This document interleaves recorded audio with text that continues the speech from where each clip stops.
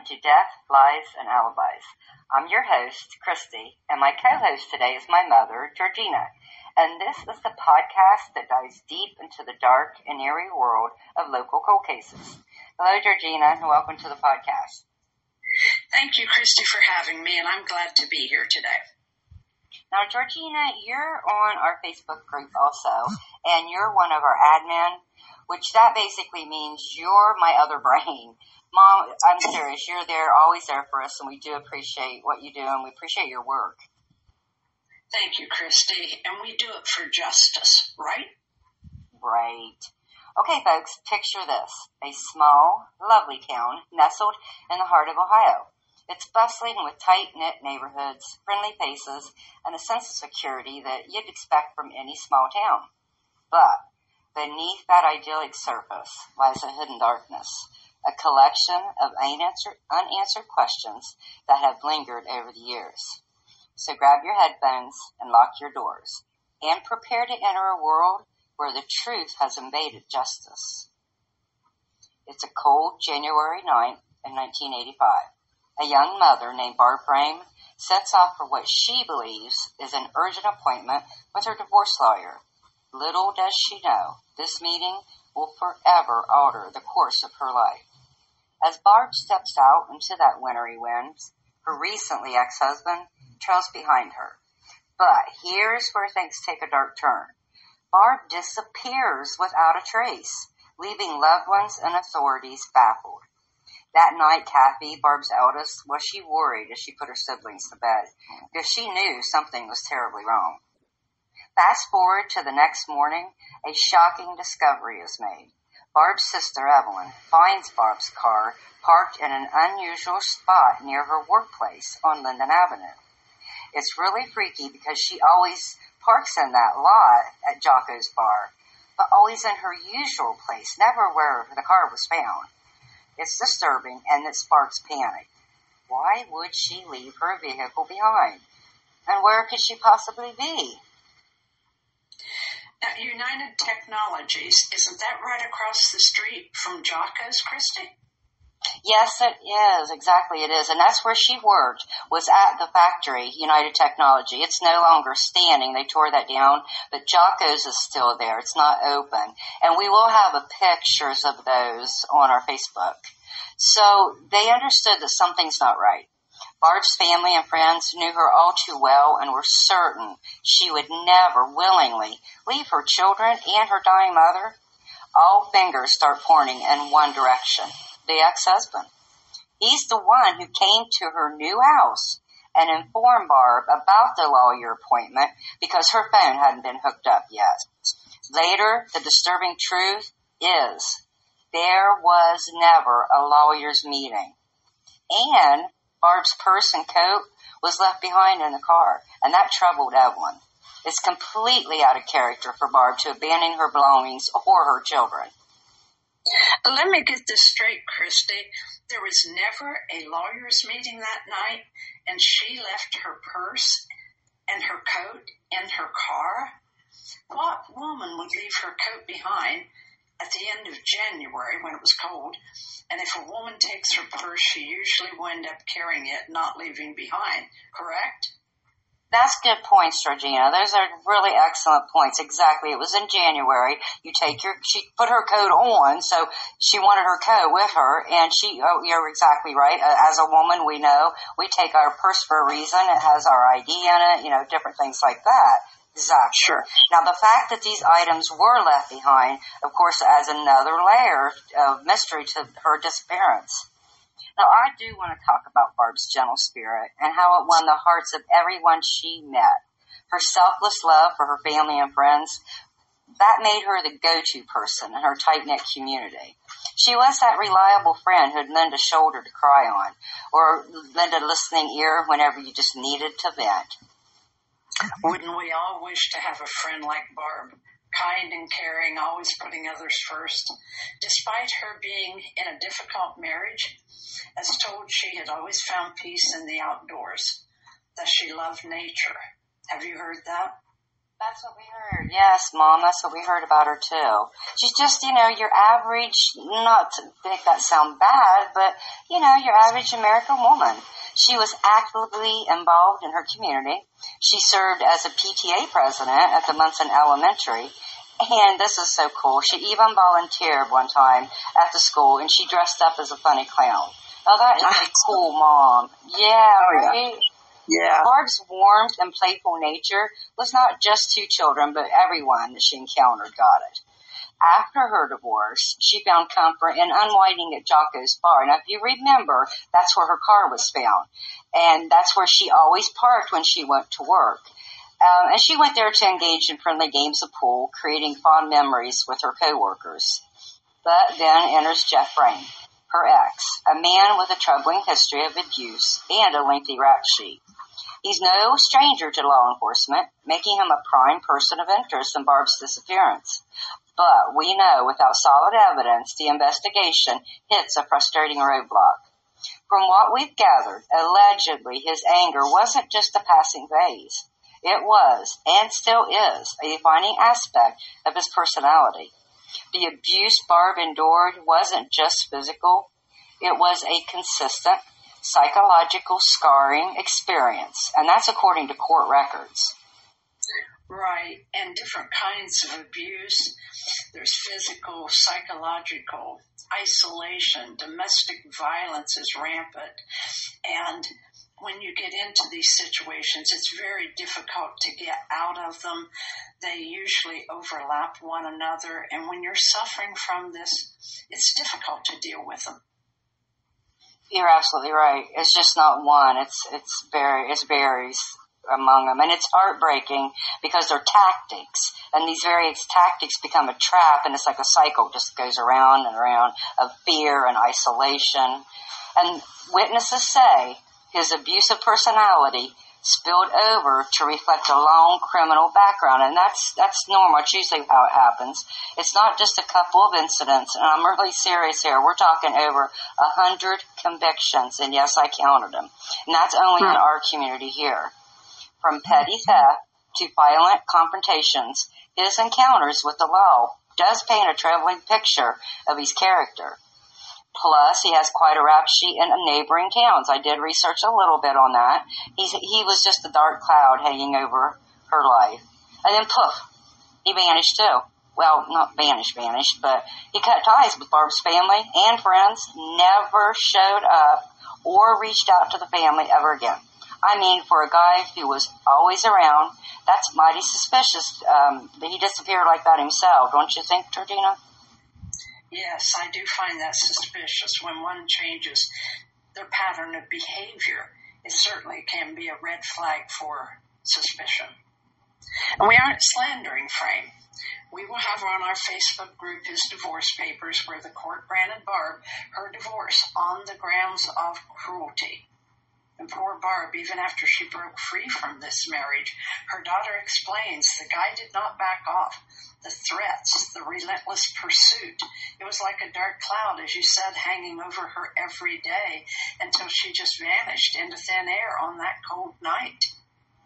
Exactly. Think about it. She'd endured this for 4 years before finally she divorced him on December 14th, 1984. But here, listen. Even when the papers were signed, Frame didn't let up. He'd show up at her place, trying to worm his way back into her life, despite what Kathy and Evelyn's warnings were. And listen, just 6 weeks after their divorce, Barb was gone. Very suspicious.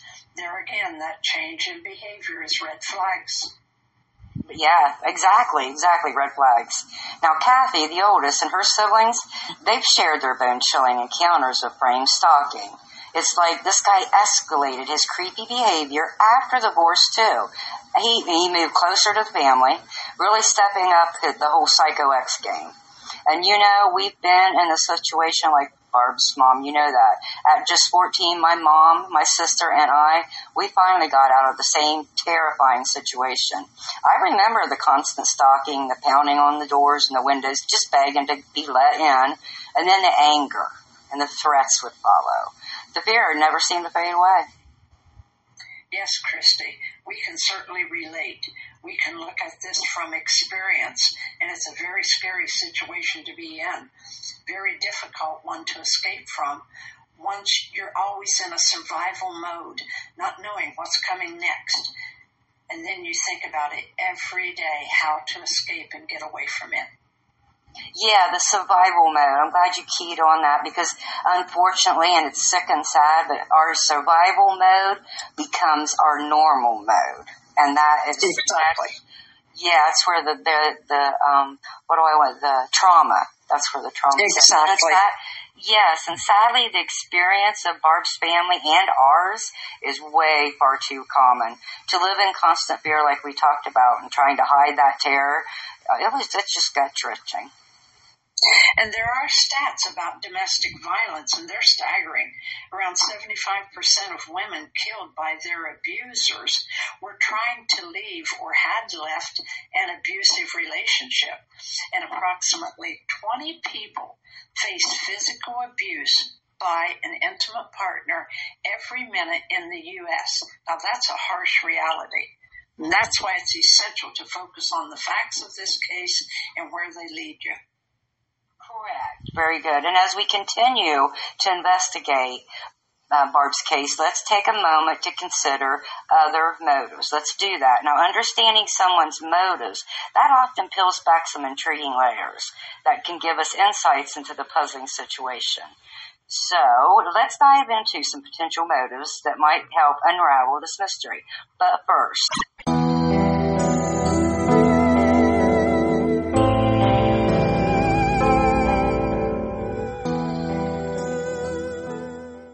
Okay, we're back. And I just want to put in a disclaimer here, guys, that we give you the tools, we give you information. We are not professionals, though. We do not hold any credentials. We encourage you to take the information, take the tools on our Facebook group, and do your own research. Okay, we're going to dive into different motives that might connect to this case. First off, the financial angle. Now, this is huge. Mom, you mentioned this earlier. Barb's departure might have hit Frame hard, especially with child support in the mix. This could have stirred up some frustration or resentment in him seeing her get along without him. Absolutely. Next, the whole idea of control, too. Barb leaving might have felt like he was losing grip over the situation. Losing that control may have pushed him to want to regain that dominance, you know. Exactly. And what about jealousy? The little green-eyed monster. I dealt with jealousy in my past, and seeing Barb move on might have sparked that in him. And you know how feelings, that can just mess with a person's head. Oh, yes. And of course, revenge can be a strong motivator. The divorce itself may have felt like betrayal, leading to a desire to get back at Barb for leaving him. Kathy said he was always showing up uninvited, begging for Barb to get back with him. Very true. And lastly, let's think about the whole issue of control again. This might have been a big thing for him, people in control, narcissists. Barb leaving might have felt like just a complete loss of control of his life, surroundings. This could just been really freaked him out. Let's look at another angle, though. Yes, Christy, I'm thinking about accomplices. Have we looked into that correctly yet? Oh, I'm glad you brought that up. Hopefully we'll chat with folks who knew the ex-husband, part of his crew, or anyone who might have glimpsed of what he was up to around that time. And these conversations could give us clues. So if you do know Frame or you knew him back there, please reach out to us.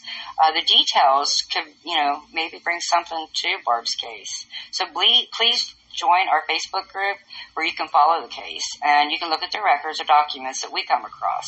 Now let's shift to when Frame took 2 polygraph tests. They aren't foolproof. You know that, Mom. 2 inclusive tests doesn't give us any solid evidence, but they do raise some interesting questions. Georgina, do you think Frame's drug use could be a factor, or even maybe nerves played a role?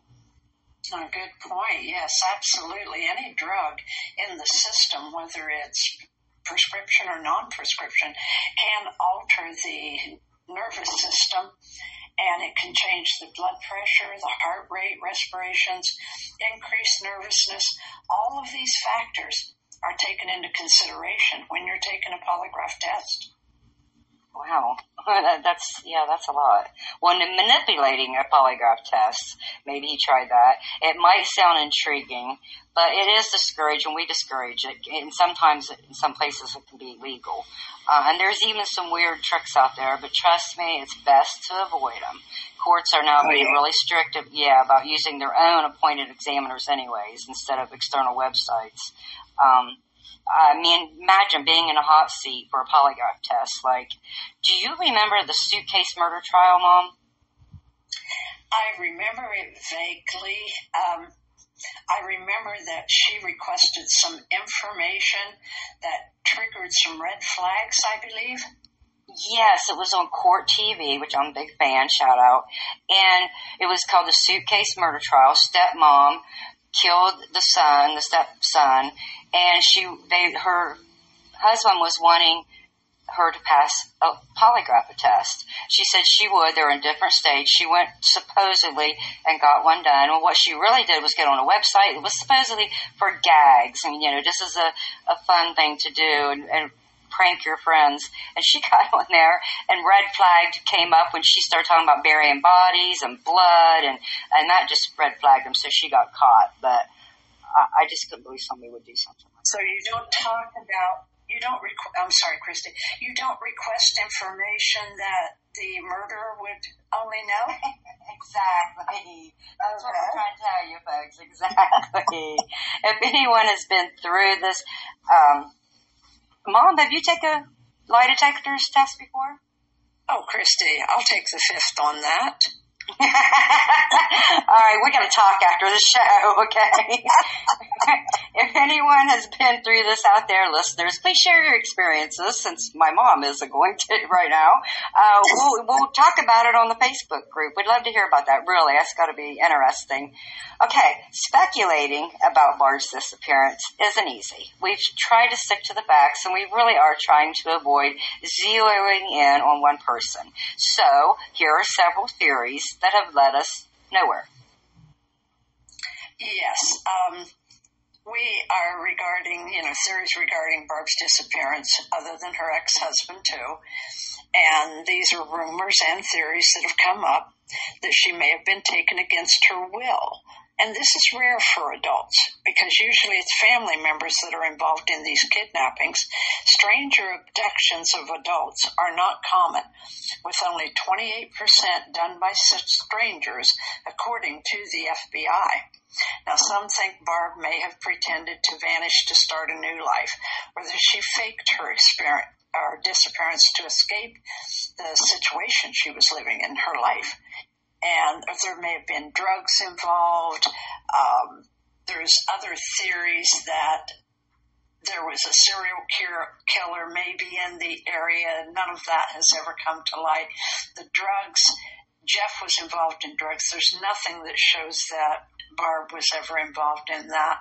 She may have been targeted and taken mistaken identity. Of course, those all have to be investigated by the legal authorities. But these different ideas have not come up with these theories being proved with anything, Christy. And everything has to be taken into consideration, of course. But the main goal is to find out what really happened and bring closure to this unresolved case for the family. Are you leaning toward any specific theory? I'm not, and I'm glad you went through all of those like you did, because that's very true. I like that, because we want to be fair. We really do. We don't want to just point a finger. I'm personally still leaning toward the ex-husband, just because being the last person supposedly with her or seen her, he did tell her, Kathy the daughter heard him say to Barb there was an attorney's meeting, which there wasn't. Just so many things. So I'm right now, until something else comes up, I'm gonna go down that road. So yeah, he's still good. I'm sorry, Chris. He is still definitely a person of interest. Yes, definitely our person of interest. Yes. So this left Barb's family fractured, leaving her children's future uncertain. Now, with no official search teams back in '85, the family and friends, they had to rely on their own efforts. Despite tireless efforts, like Ernest, Barb's brother, he distributed flyers and videos himself. And this is so cool. He put flyers and pictures of Barb all over his car, like pasted all over his car of his missing sister. I know, breaks my heart. He even sent them down south through the mail to friends and family to distribute in case she was kidnapped. They said, they'll never stop looking for her. Now, we do understand that Barb's ex did not participate, to my understanding, in any of the searches or help in any way to find his ex-wife after her disappearance. Isn't that correct also? That is so correct, Georgina. The family was never contacted by or helped by Frame at any time afterwards. I think that's a red flag that the ex doesn't help in the search of any type. A search and rescue operation for someone like Barb today involves a long list, including like assessments of the situation, collaboration with others, strategic searches. Now we have resources like drones and, of course, the big huge volunteers. They prioritize her risk, any safety measures, and ongoing investigations. And, of course, the biggest thing is support for the family. There's a lot that happens today compared to what wasn't happening back then. And for anybody that is interested in search and rescue, we do have local ones around here. So join our Facebook group, and we have information about the organizations and ways to join. And I know you have gained information in the technology from then what it is today, too, and I commend you on educating yourself there. But as we have looked at the different public memorials and initiatives that have honored Barb's memory, and there have been several in the recent past, her daughter swears to keep her mother's name in the public spotlight, so the community remains engaged and supportive of efforts to keep her memory alive. And I commend the family for doing this also, and I wish them the best of all support. And I'm glad you're doing what you're doing. Well, that's so sad for them year after year. Time goes by without answers. And in terms of recent developments in this case, we don't know if there have been any significant breakthroughs. However, volunteer groups and individuals have constantly kept the case active. And they do this by sharing information on social media. They organize discussions to keep the public aware. And occasionally they do conduct small-scale searches to raise awareness about Barb. Her daughter, Kathy Huber, has a Facebook group, and it's called Help Find Barbara Fame. Please go there and join today, and you'll see different pictures, and it tells more about Barb. The case remains an open investigation, and authorities do continue to encourage anyone with any small details to come forward, stressing the importance of a community. That means all of us. We are a community. Yeah. Our involvement in finding answers regarding Barb's disappearance. Okay, so in this episode, we dove into the case of Barb Frame, a devoted mother whose sudden disappearance left her loved ones and authorities scratching their heads. We explored the strange circumstances surrounding her disappearance. We've learned about her ex-husband's domestic violence and shady activities. But where is he now, and what's he up to? We do know where he is, his whereabouts are today. He's incarcerated at the Madison Correctional Institution for 1 count of burglary and 1 count of possession of drugs, and he's serving 5 to 7.5 years. And we're wondering if he'll ever reply to our many requests for an interview. Stay tuned for updates. In our next episode, we're diving deeper into this case. Join us as we sit down with the psychic, Amanda Newberry, and we conduct an insightful interview with Kathy, Barb's daughter, in our relentless quest for answers. Wow, that sounds like it's going to be a very interesting interview, and I'm certainly looking forward to that episode. Well, thank you. Expect more twists and turns as we continue to unravel this case. So stay tuned for our upcoming episode with hopefully new clues that might unlock the truth. And Mom, I really too want to thank you for joining the show today and for your help in this project. And I'm hoping that you're going to come back and visit us again. Hey, I've enjoyed it. Thank you for having me. And yes, I would definitely enjoy being invited again. Thank you. Okay, you folks heard it. We're going to hold her to that. Okay, that's it for this episode of Death, Lies, and Alibis.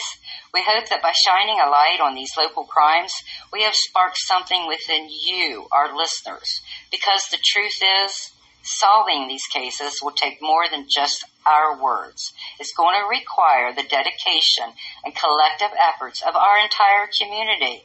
Don't forget to hit the follow button on the podcast so you'll never miss an episode. To learn more about how to get your case featured on the show or to get instant access to case files and reports, plus documents and many free resources, go to our Facebook group, Death, Lies, and Alibis, and join today, or you can email us at deathliesalibis@gmail.com. And as always, folks, stay alert, be safe, and never stop seeking justice.